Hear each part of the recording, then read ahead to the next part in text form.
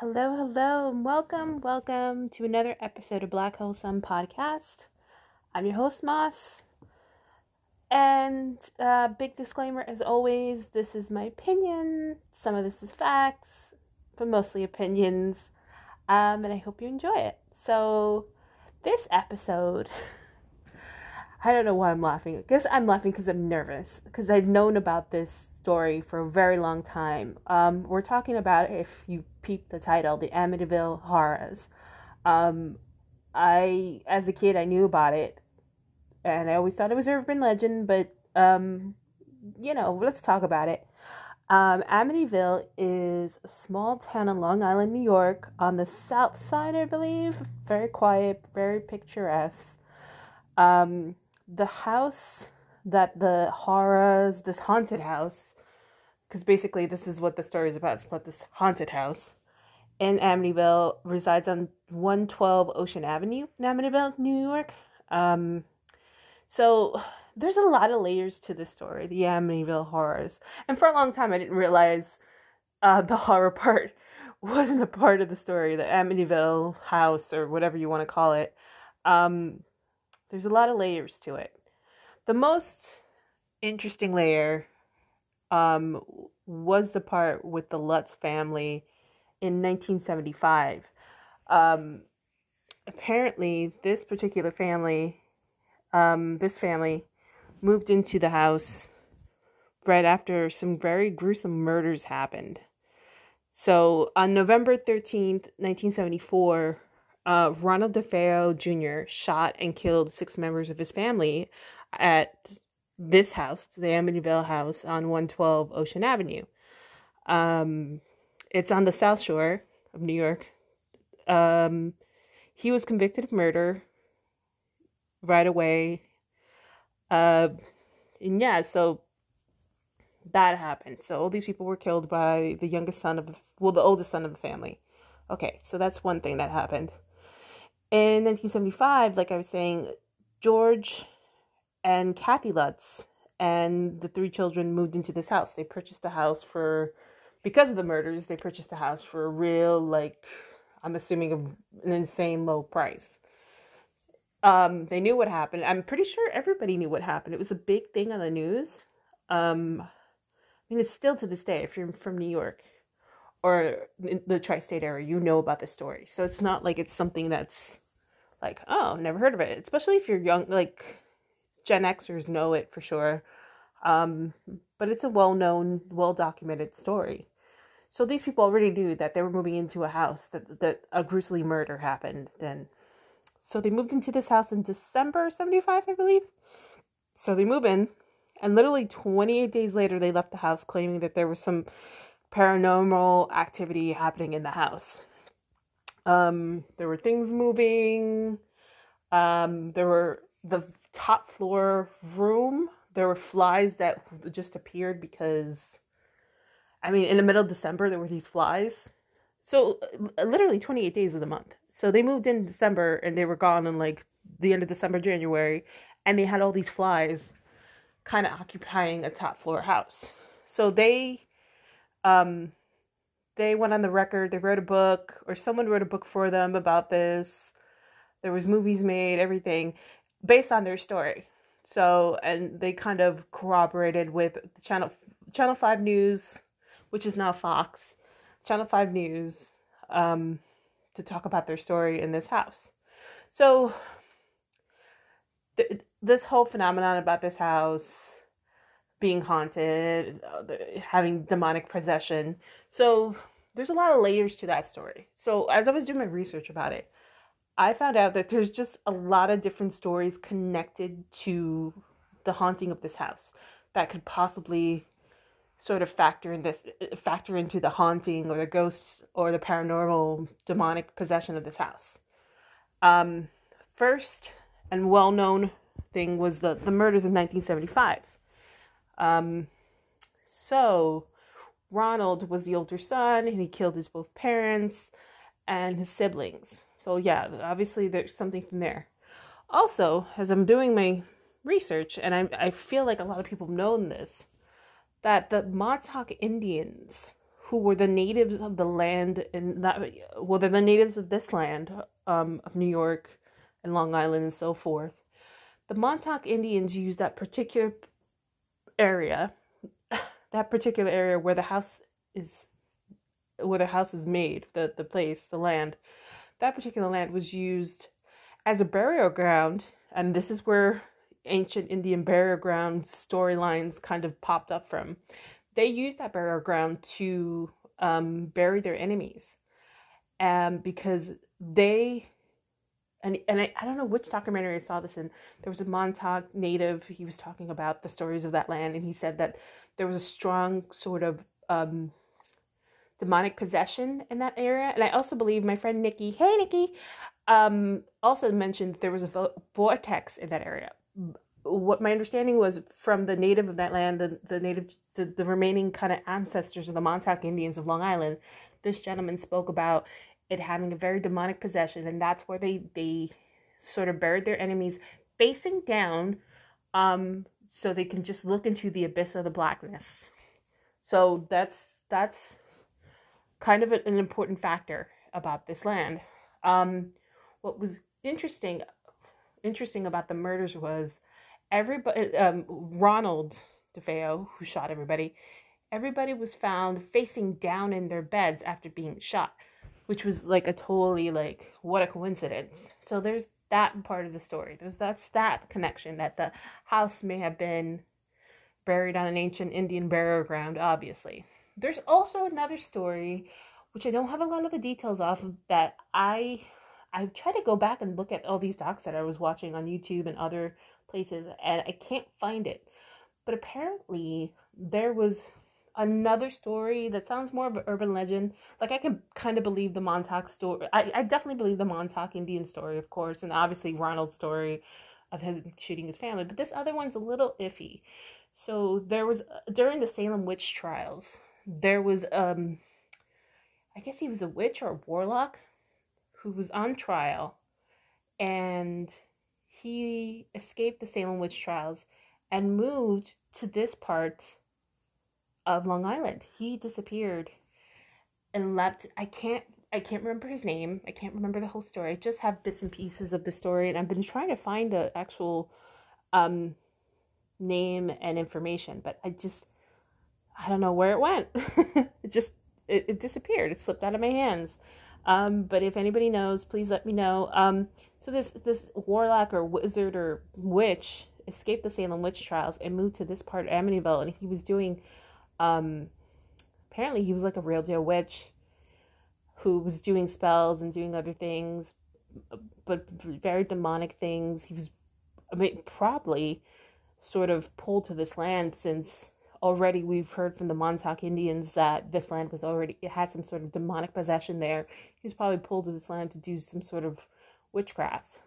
So there's a lot of layers to the story, and a lot of layers to the haunting of this house. The house still is still there. The new owners have changed the house. It's a little different than it was before. If you've ever seen pictures of it, it has like this eerie, like the two windows at the top look like eyes looking at you. I believe, of my understanding, when I was a kid, I think we passed by that house once and we like stopped to look at it. But we didn't obviously get out of the house and go on the grounds. Of course not. But yeah, so kind of fast forwarding from the Montauk Indians and the warlock and Ronald DeFeo. So George and Kathy Lutz lived in this house for 28 days.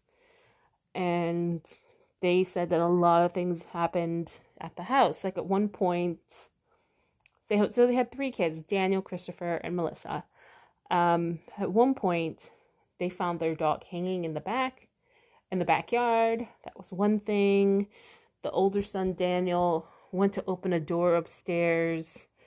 And when he opened it, he opened it, and then suddenly, I guess he turned around to see something. He had his hand on the windowsill, and suddenly the door came down and, like, crushed his hand. But for some reason, as they were taking care of him, and they were frantic about things, he got cured. So there's a doc with Daniel. Daniel Lutz. He was the oldest one. It's a doc called My Amityville. I believe it's on AMC. It's a very interesting doc. I watched that one as well. He talked about his experience and dealing with everything that went there. Daniel believes, this is what we got from Daniel, that his stepdad. So taking it back a second. So his mom was married to his biological dad at first, and then they got divorced, and then his mom, Kathy, met this guy named George. So George remarried Kathy, but he also adopted Kathy's 3 kids. It seemed like Daniel and George didn't get along at all. So there was a lot of tension. They didn't like each other.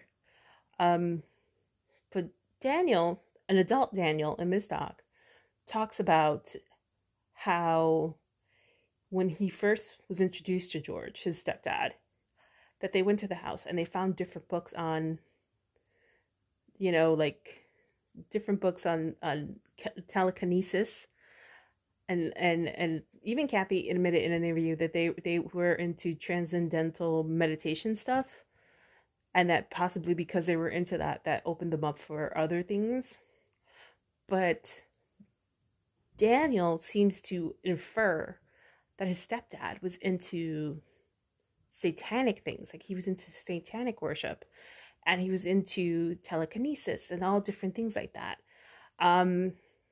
Watching the doc, you can really see how what happened in that house in those 28 days really kind of unhinged this person. He's very he seems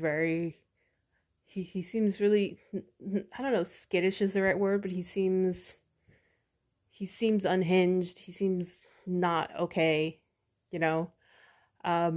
So he talked about how his stepdad was into all these kinds of books, and he believed that he brought this house, he brought these spirits out, and he was the reason why a lot of things happened. They actually got a priest to come and try to bless the house, but things happened to him too. So the news station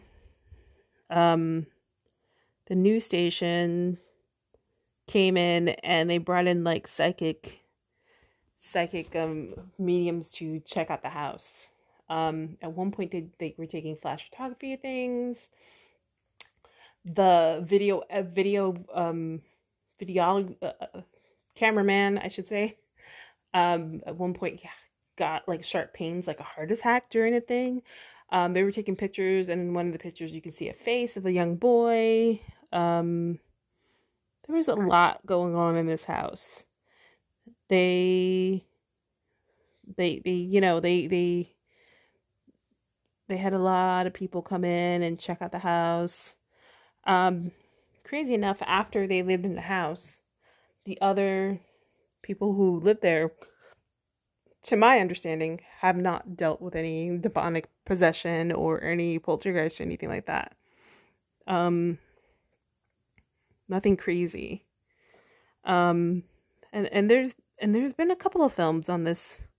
Obviously, anything with Amityville. I was trying to think. The 2 psychics that went to visit the house, they had their own. I believe it's their information is based on The Conjuring. I believe. I could be wrong. There's a lot going on. It's really, really creepy story. It really is a really creepy story. But I'm going to take a quick break, but do you believe that the house is haunted? Or there's also another side of the story where people believe that the Lutz were in debt, and they used this possession thing to kind of abandon the house, but also to make money. And I mean, they ended up making money. They ended up making an advance and going on tour and doing different things. So if that's true, they accomplished it. So Let's take a quick break and just want you to think about, have you heard of the story? And if yes, what do you believe? Do you believe it's real, it's true, or is it a hoax? We'll be right back. And we're back. The psychic mediums that I was talking about in the first part was Ed and Lorraine Warren. They're really well known. The Annabelle story, the movie, was based on their story. They dealt with this Raggedy Ann doll that was possessed, and then they moved on to the Amityville story. They're the individuals that were hired by Channel 5 News, which is not Fox, but back in the day it was Channel 5, to investigate the house. Like the news, they all went, the Channel 5 News, 2 reporters, this couple who were psychic mediums, and another psychic went to investigate the house. And that's when the cameraman had the heart attack, and they saw in a photo later on the picture of a boy when there was no children in the house. So they're the well-known ones. I believe they're the couple in The Conjuring. They were the influence for the Conjuring movies. So that's the individuals. Anyway, so going back to, do you believe in this or not? I personally do believe there's just some sort of like evil vortex in certain places. I do believe that it probably has to do a lot with, it definitely has to deal with sort of this land being taken away from the Montauk Indian tribes. You know, if it was a burial ground and it was, it's not treated. There's a lot of things that in this country, the more I read about it, the more I see a lot of Native American, indigenous dwellers of this world. A lot of their land and a lot of their history have been taken away. It doesn't surprise me that something like a house, like this house, would have some sort of, demonic possession. And actually, the Montauk Indians were warning people about this area because there's some sort of, they believe there was an evil spirit. That's why they buried their enemies there, facing down. So they did warn people about it, but people didn't listen, and they built this house. So, I mean, it's a cause and effect. And it's unfortunate. Also, even with the story with Ronald DeFeo and him shooting his family, I went into a kind of an investigative thing about that story as well, because according to reports, he shot them with a rifle that was incredibly loud. And for some reason, none of the neighbors heard it, which is kind of crazy. Also, because everyone was on different floors. So his parents and his brothers were on one floor. And then his one sister was on the next floor. I could be wrong. It could be parents and brothers, and then sisters were on the next floor. But my understanding is this rifle was so loud, and none of the neighbors heard it. And people, you're telling me like you're sleeping right next to another room and you didn't hear it as well. There was a gentleman who was also on some of these shows talking about that possibly the evil vortex kind of thing may have muffled the sound, and maybe that's why nobody heard it. Ronald himself has said that he was under a trance when he murdered everybody. So what exactly? Maybe it was demonic possession. There was admittedly him saying that he was possessed. His lawyers kind of pleaded the insanity plea, but people didn't buy it. But that could be it. I mean, maybe it was demonic possession. There's also another story that his older sister may have actually killed everybody else. And then she was upstairs, and in his own sense of grief, he came up and shot her. There's so many, till this day, no one really knows what happened in that house that day. Like, how did he shoot these people with this rifle? How did no one wake up? How was everybody's body laying face down? How did nobody hear anything? No neighbors? And the only thing they could hear was the dog at like 3:15 in the morning. And that was also the other connection with the Lutzes when they said there was demonic possession. The Georgia Lutz would wake up at 3:15, which was the same time everyone was apparently killed. So there's a lot of stories about this. I think that, hopefully they've blessed the house and done whatever. You know, there are places that are haunted. There's plenty of places that are haunted, especially on the East Coast where most of these buildings are so old.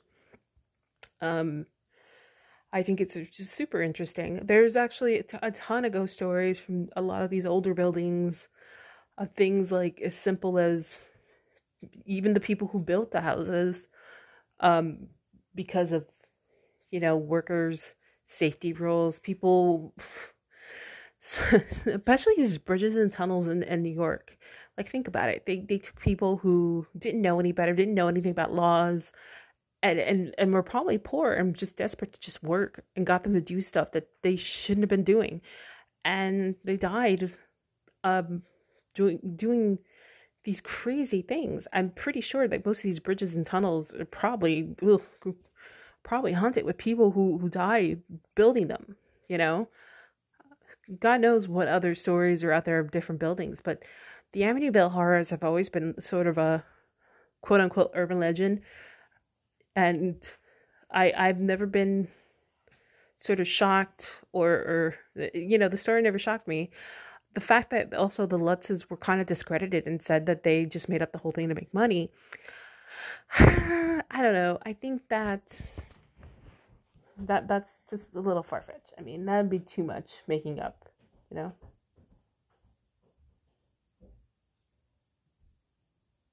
But I don't know.